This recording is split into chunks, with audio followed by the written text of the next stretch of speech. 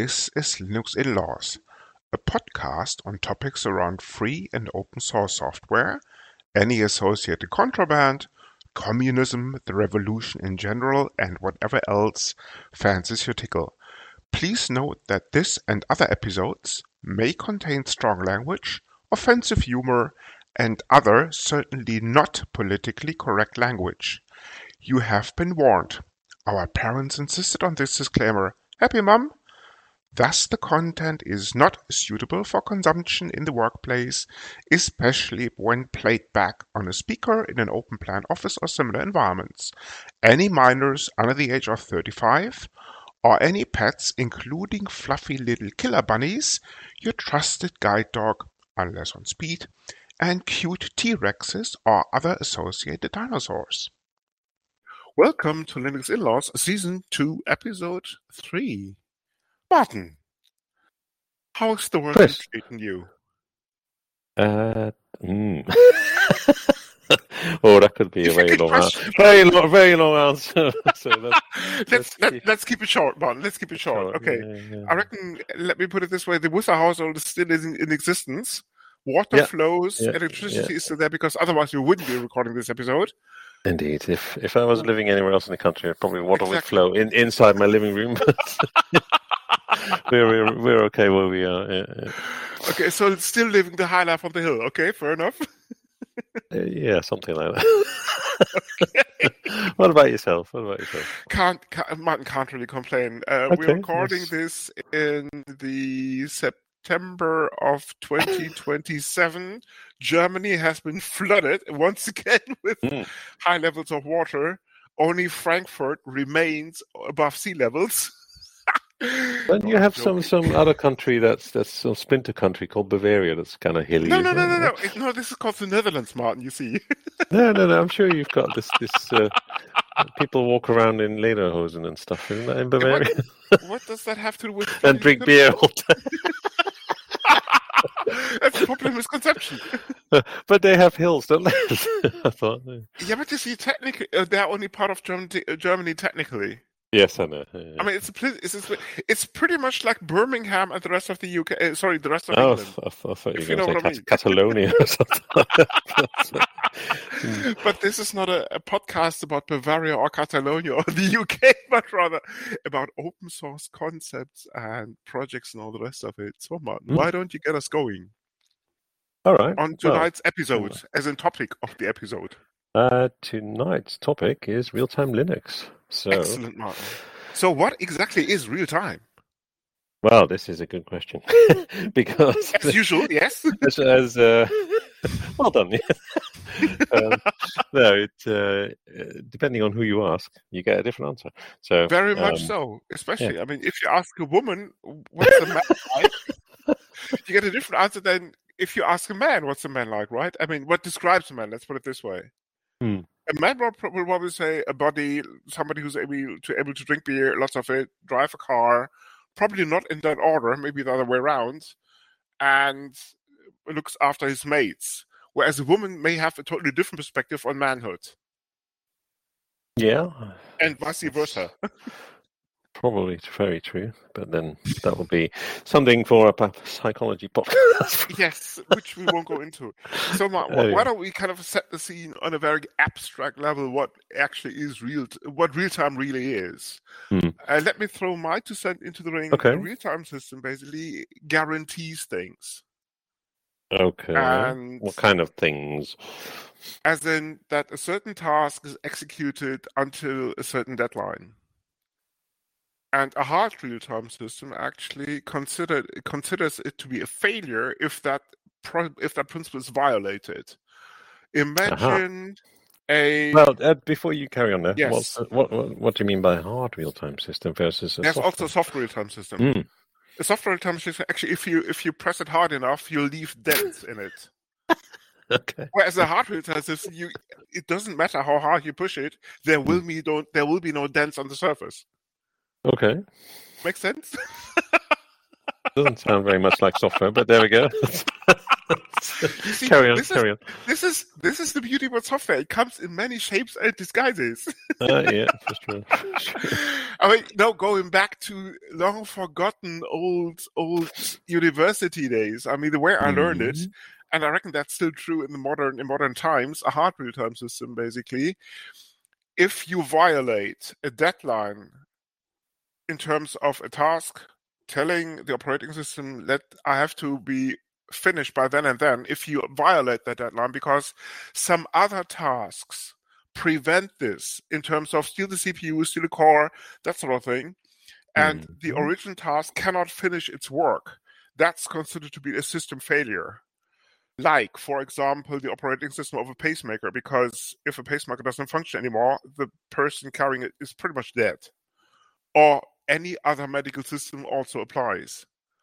Soft real-time systems, on the other side, do tolerate that deadline violation. Imagine a video or an audio system. If you miss a chunk of audio, you will probably hear a glitch, but the world doesn't stop turning. Same goes for video. If you miss a frame, and we are looking at today's games with 50 frames, 60 frames per second, Martin will go into the details because he's the gamer between the two of us. Yeah. Exactly. So if you miss a frame or two, you being a human will hardly notice this. So this is a soft real-time system because the world doesn't stop turning if you violate that deadline.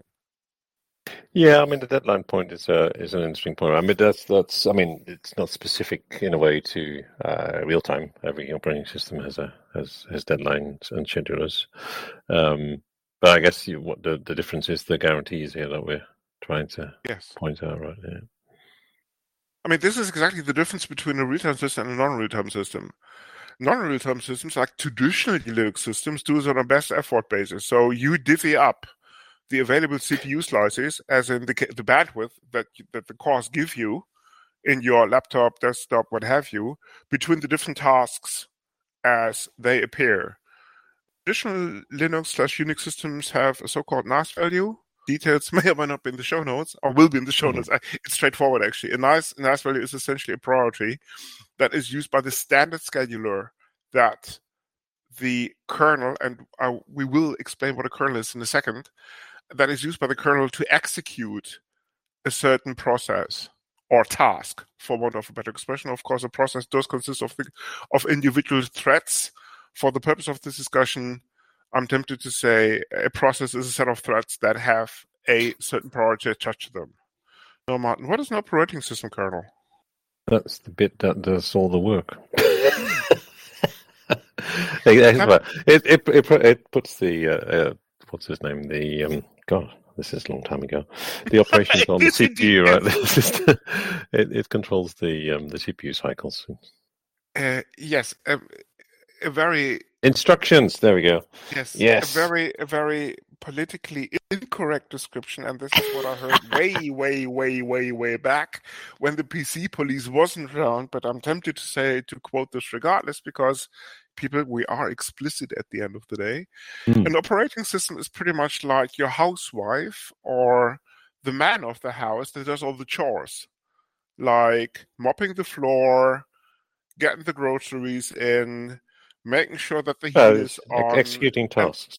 Exactly, and that bills are paid. Exactly, that's exactly it. So if you have the notion of an operating system, like the GUI, the applications that come with it, and some other bits and pieces, the kernel is actually the underlying layer that marries the hardware with the upper layers.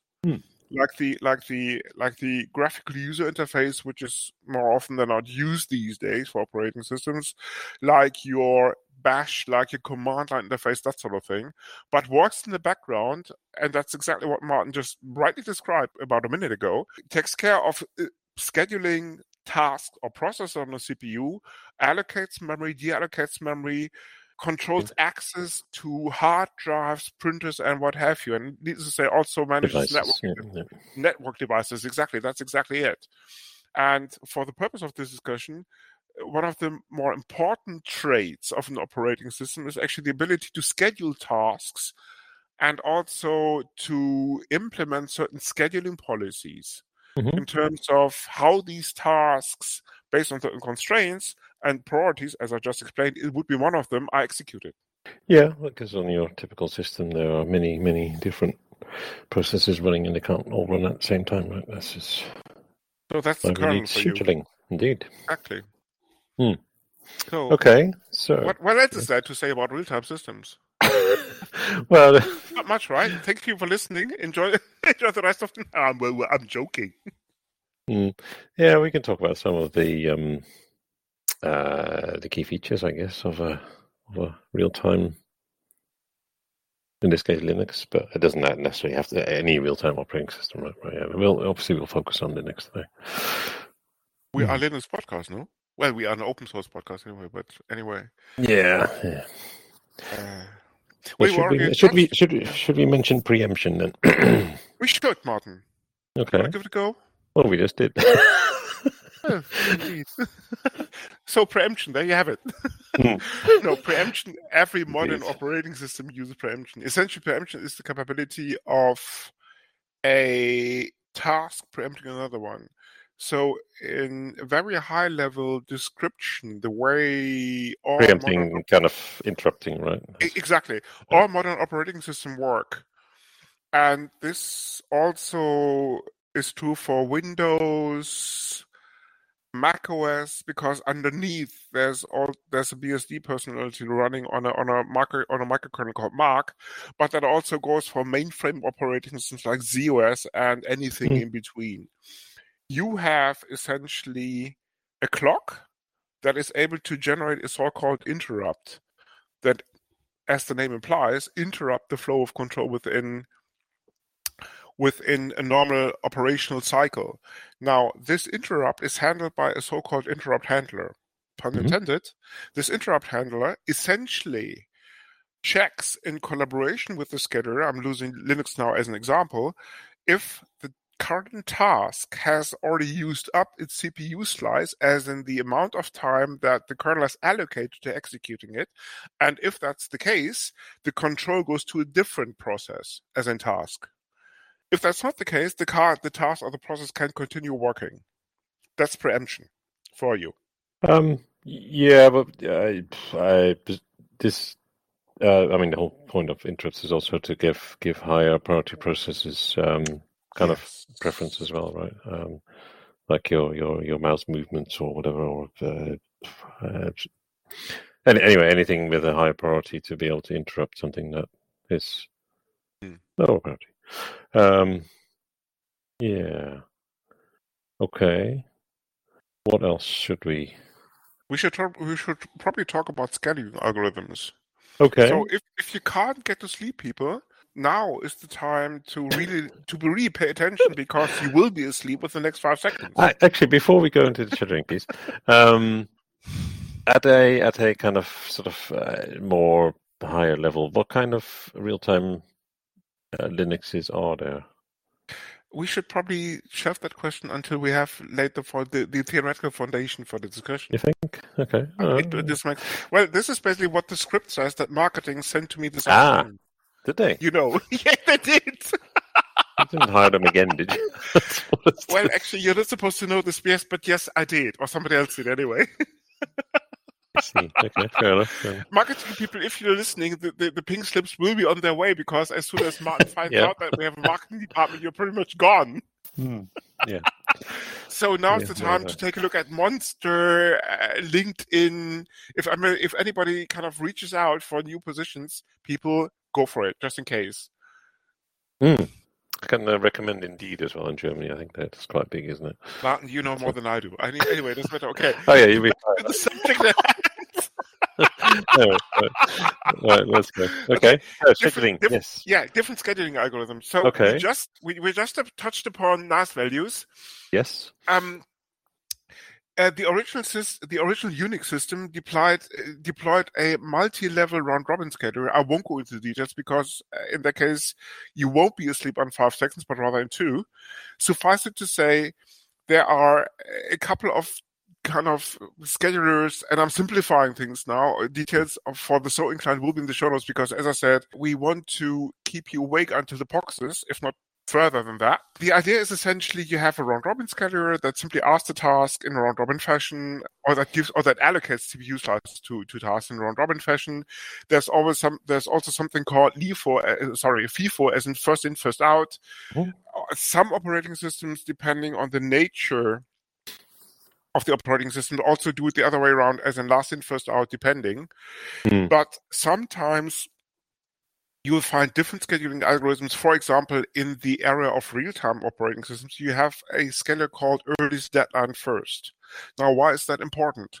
As the name implies, a real-time system has one important feature. It guarantees, especially a hard real-time system, that a certain task is executed by a defined deadline. And hence, these earliest deadline first, in terms of if there's a task that has to finish earlier than the current one running, this task can preempt the currently running one. What do you have two of those tasks? I don't know. Well, they compete, right? Okay, fair enough. How are you going to guarantee the deadline? This is where nanosecond clocks resolution come into play. Sorry, okay. Nanosecond resolution clocks come into place, because in that case, the kernel can take an educated call. No, jokes aside, it really depends on the use case. I mean, if you have a robot that is, say, a robot that is putting together cars, a couple of milliseconds don't matter, because if you stop the motion a millisecond earlier or later, doesn't matter. So I would even go as far as describing this as software real-time system. But on the other side, if you're running a pacemaker, I reckon you will get away with a millisecond. But if you're running some medical imaging system, or if you're running a what's it called, Martin? Large Hadron Collider, right? Yes. Yeah. Where nanoseconds do count. Your financial trading bot, that's going to be more fairly. Well, sure, yes. If you're into high frequency trading, yes. Forget about all this medical stuff. Every nanosecond does count. Yeah. So this is actually This is precisely how EDF schedulers work, and they. Although this may really sound theoretical, actually, when it comes down to real-time Linux, they are actually used. Because that's essentially, for example, what these approaches to real-time Linux actually use under the hood.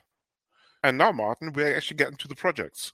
Okay, well, I've got a few more questions on the technical side. The answer to your first one would be 34... 22, 21, 15, 12, 5, I think 7, the answer is normally 8. 42, isn't it? But yeah, No. These will be. These are the lotto numbers. Okay, exactly. But we got to leave. And any particular year? Or... Exactly. But we got to leave the week and the year open. Exactly. I see. That's not Any other questions, Martin? I suppose you could just repeat the same numbers for the next 10 years. In different sequences, yes. I don't know. Anyway, okay. Jokes aside. So what other kind of attributes does a real-time kernel need to have, right? Predictability probably comes in first, in terms of it can. Well, what about memory as well? It's there for the taking. Yeah, well, you don't want to guarantee that you have that memory for its duration, rather than normal Linuxes potentially could get swapped out to disk, right? All those kind of things. Well, you see, this is basically why you put it into a castle that is surrounded by a mold. And you got this castle actually with crocodiles and saber-toothed tigers and all the rest of it. No, Martin has raised a very important point. What you don't want to do is actually swap the memory in and out for a real-time task that has a hard deadline, because that will introduce non-predictability.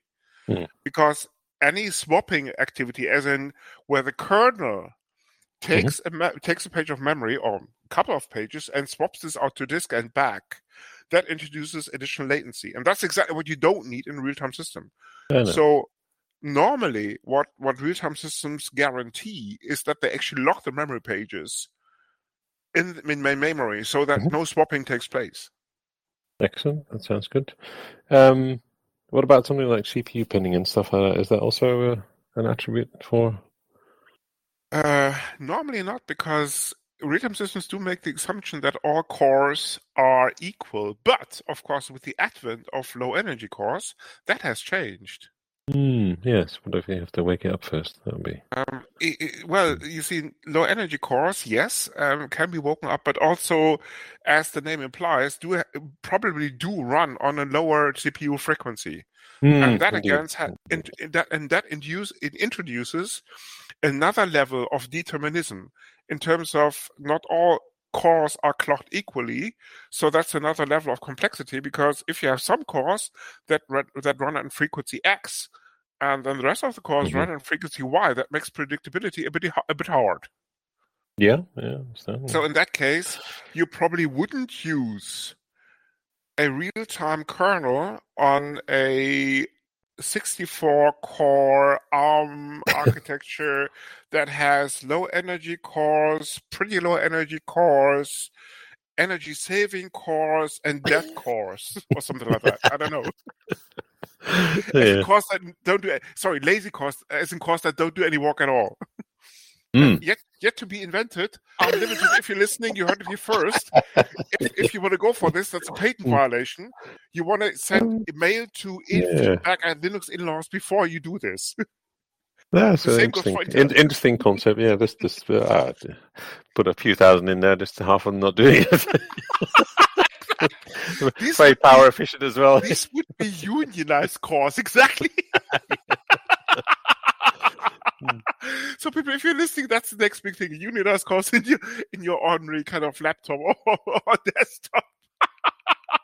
Not doing much, but just rather taking it easy. Unions, if you want to get in touch for the politically correct version of this, the email address is feedback@linuxinlaws.eu. Yes. Okay, back to the issue at hand. Which was. So we covered memory, we covered preemption, we covered tasks, we covered CPU cores. What else is there? Okay. I/O devices, yes. Well, what about I/O devices? I/O devices produce interrupts. Yes, they do. But I/O devices can be bitches. Why? Because they produce many interrupts. They give you false promises, exactly. Well, but that doesn't really. I mean, imagine your ordinary hooker on a decent weekend. I mean, she looks great, but in the morning, you are really wondering why you spent all that money on her or him or whatever. Oh, that sounds like a very expensive evening out. Take all that anyway. Let's not go there. Well, actually, kids, if you're listening, this was a joke, right? You're not supposed to mingle with hookers unless you really want to. And get permission from your parents first, just in case. Anyway, no, jokes aside, I mean, what happens if you want to access a disk? You tell the disk controller, and this is a bit technical now, so stay awake, people. You tell the disk controller, now I need this in this block. Okay.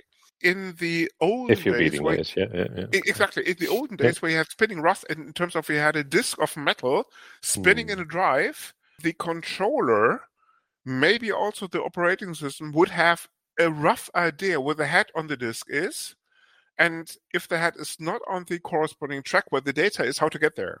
But again, that would introduce a certain level of non-deterministic behavior, because, rather in the worst case, you would have to travel the whole disk in order to get to the data. Especially if an operating system does frequent disk accesses and is running low on in-memory cache. Yeah, I mean, I kind of imagine any real-time operation doesn't involve any spinning disks or any disk at all, to be honest. But that's the reason why there's considerable different level of latency, right? That's precisely the reason why you normally tend to keep I/O to an absolute minimum in real-time systems, because you do not need that non-deterministic behavior. But there's the difference. Even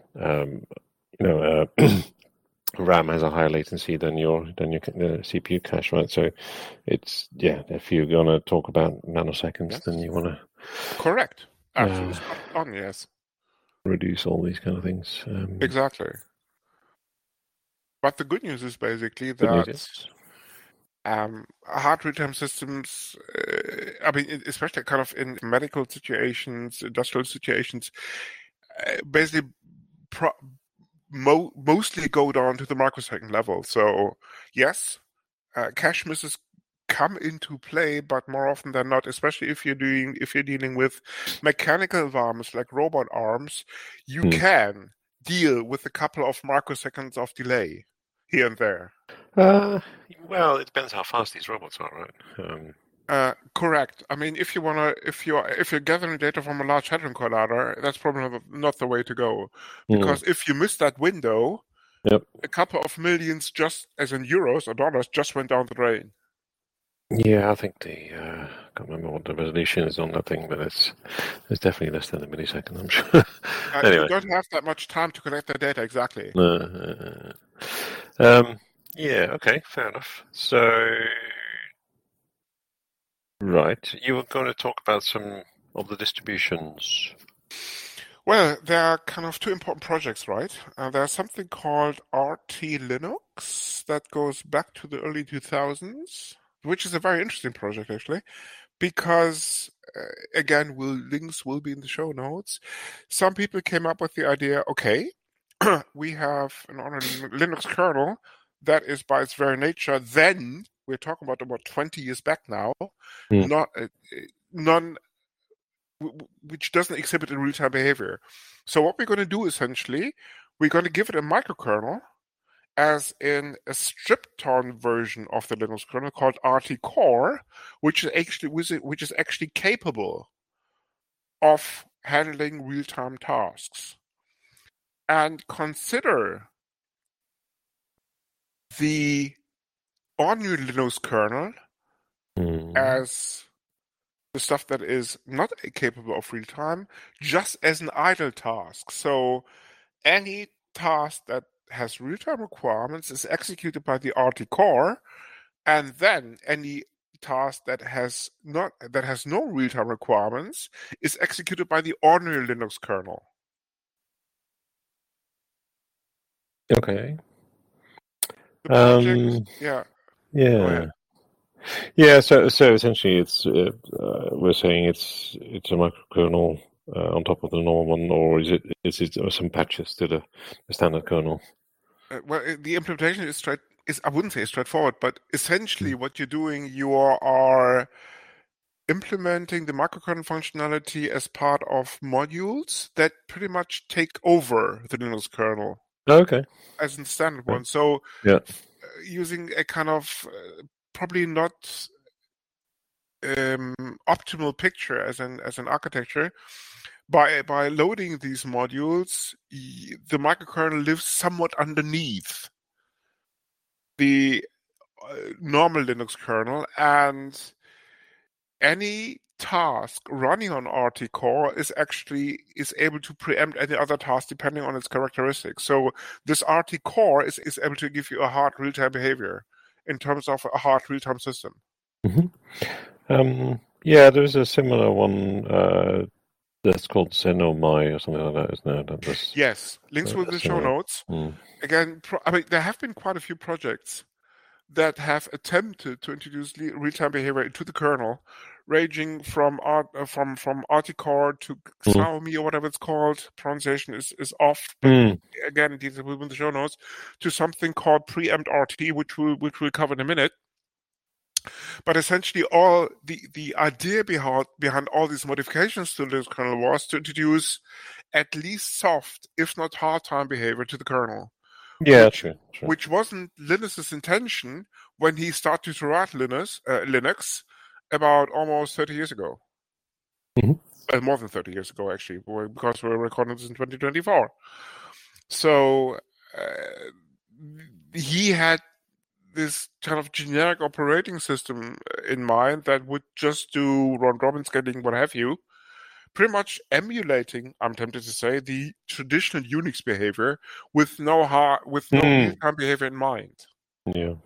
But then people discovered the very nature of this truly great open source project, and as you can do with open source software, started to modify it. And that's exactly how RT Core and some other technologies came into play a couple of years later.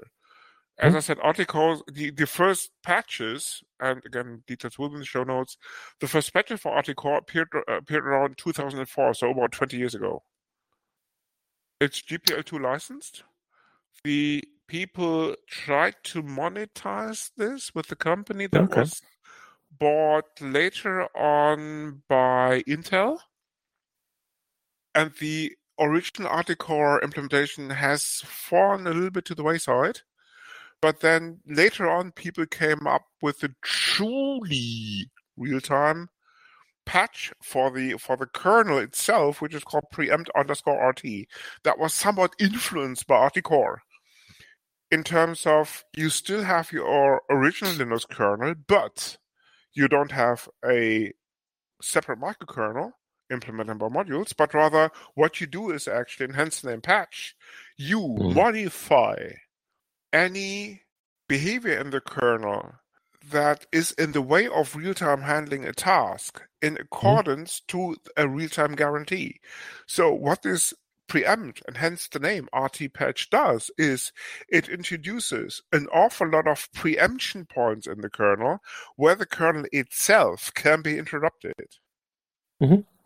Now, in normal Linux, and again, I'm greatly simplifying things, normally you cannot interrupt the kernel if you're not an interrupt yourself.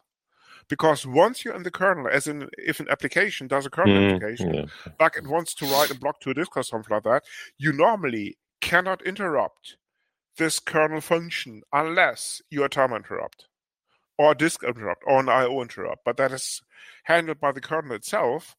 So from an application perspective, once you're in the kernel, that's it.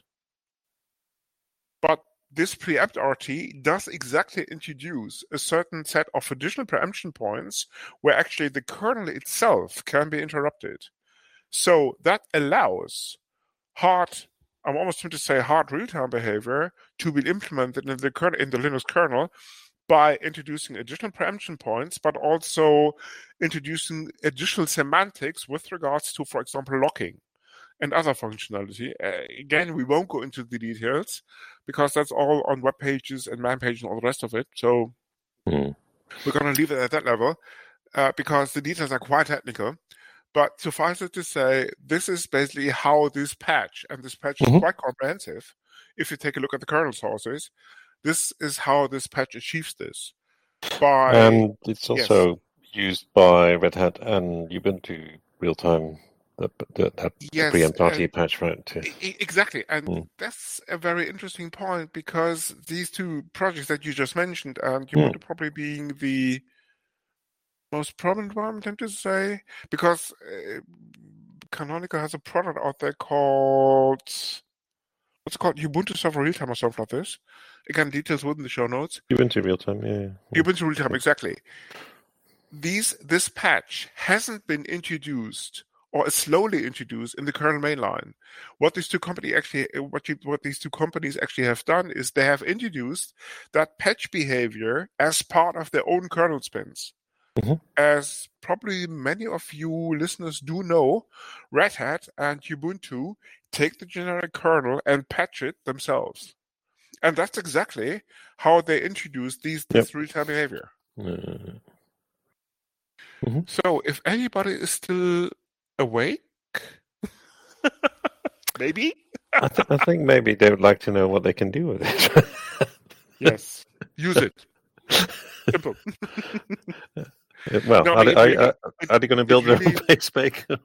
I mean, it really depends on the use case. I mean, if you want to go for home automation, you may have a use case with kind of controlling some time-sensitive equipment in your home, like your low-orbit ion cannon. That sort of thing.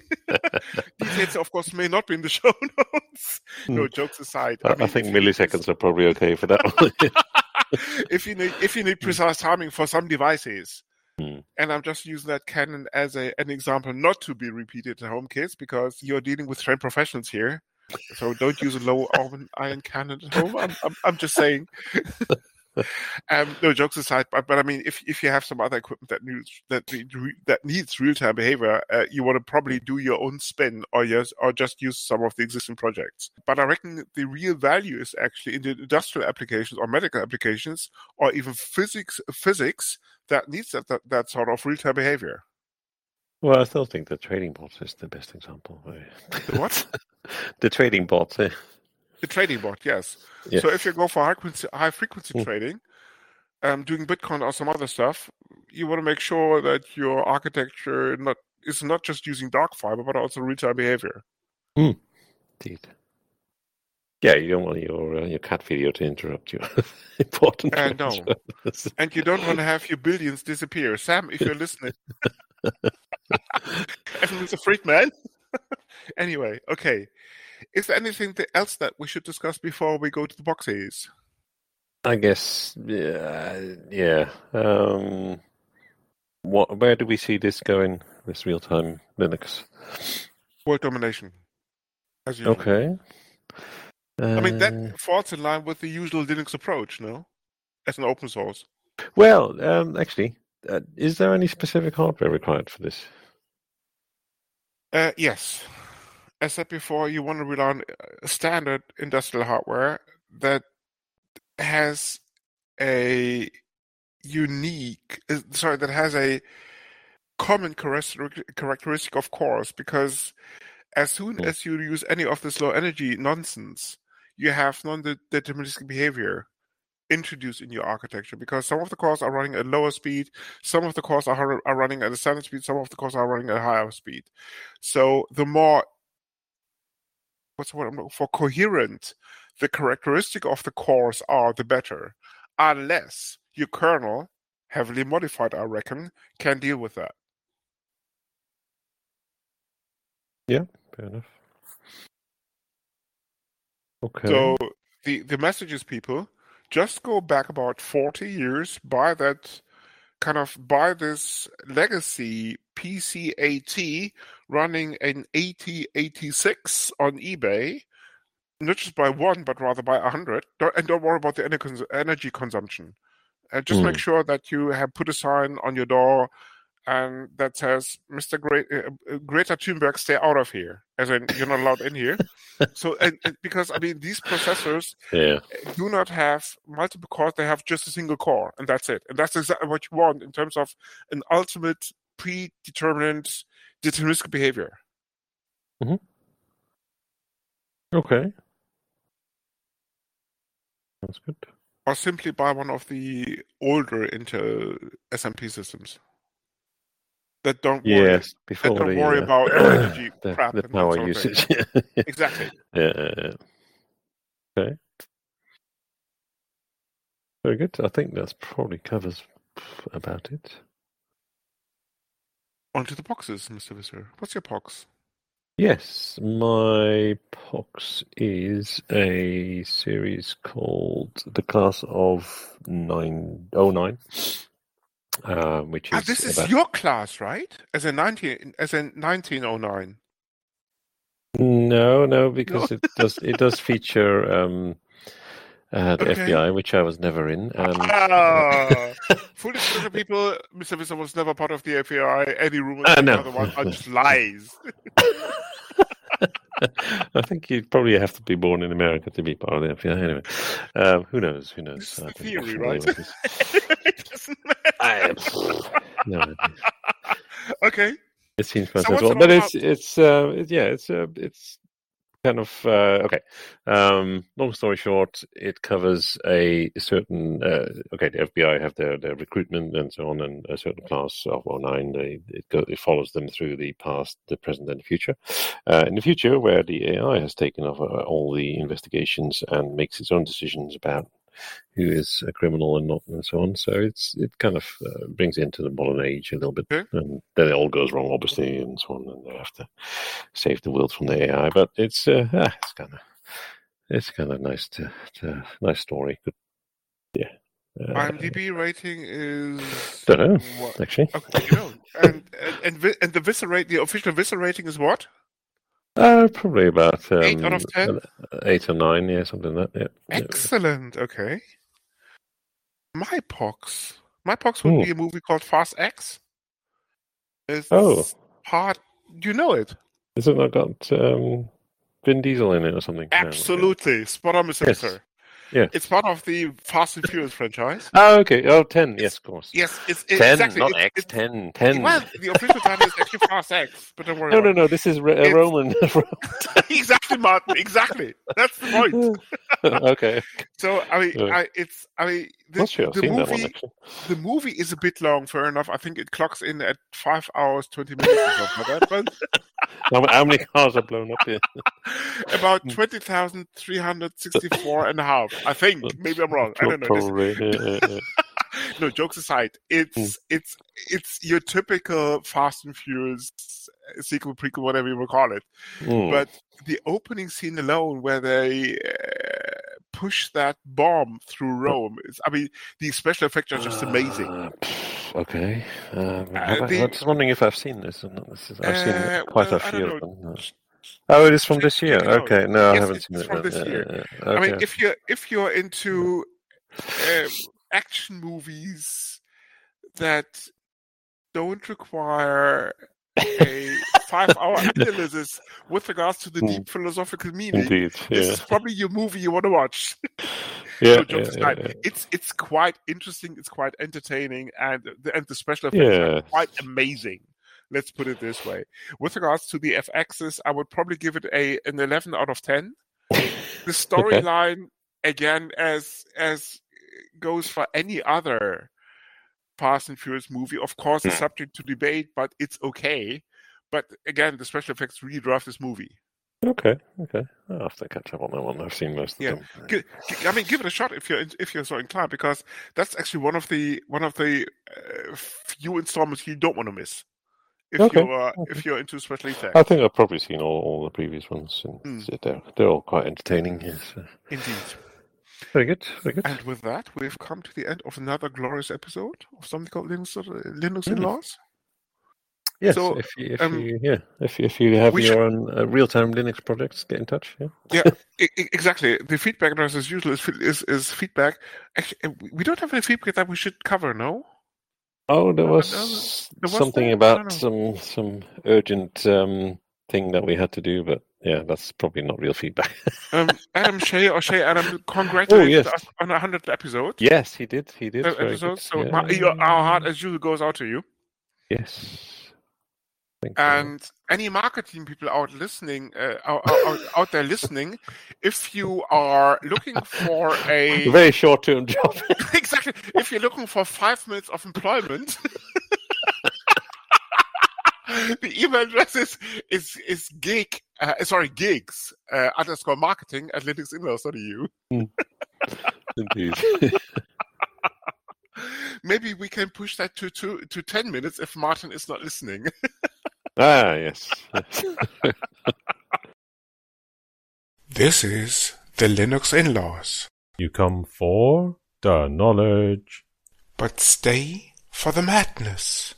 Thank you for listening. This podcast is licensed under the latest version of the Creative Commons license, type Attribution Share Alike. Credits for the intro music go to Blue Sea Roosters for their song Solid Market, to Twin Flames for their piece called The Flow, used for the segment intros, and finally to Celestial Ground for their song Sweet Justice, used by the Dark Side. You find these and other ditties licensed under CC at Jamendo, a website dedicated to liberate the music industry from choking copyright legislation and other crap concepts.